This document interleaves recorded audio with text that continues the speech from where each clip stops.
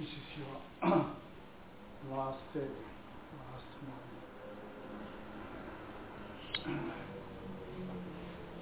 This is the last day practice.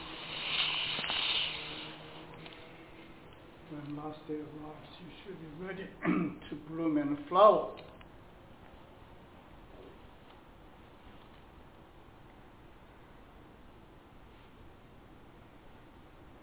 You feel the Dharma energy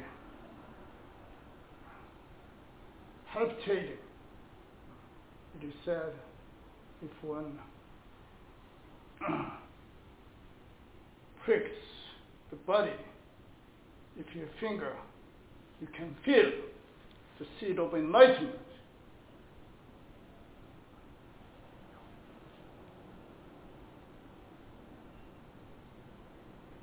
Every part of your body mind is ready to respond.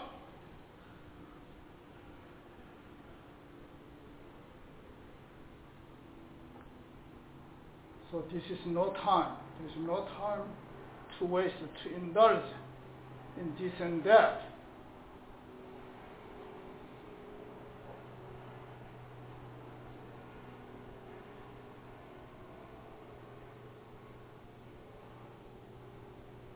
You have to double and triple your effort.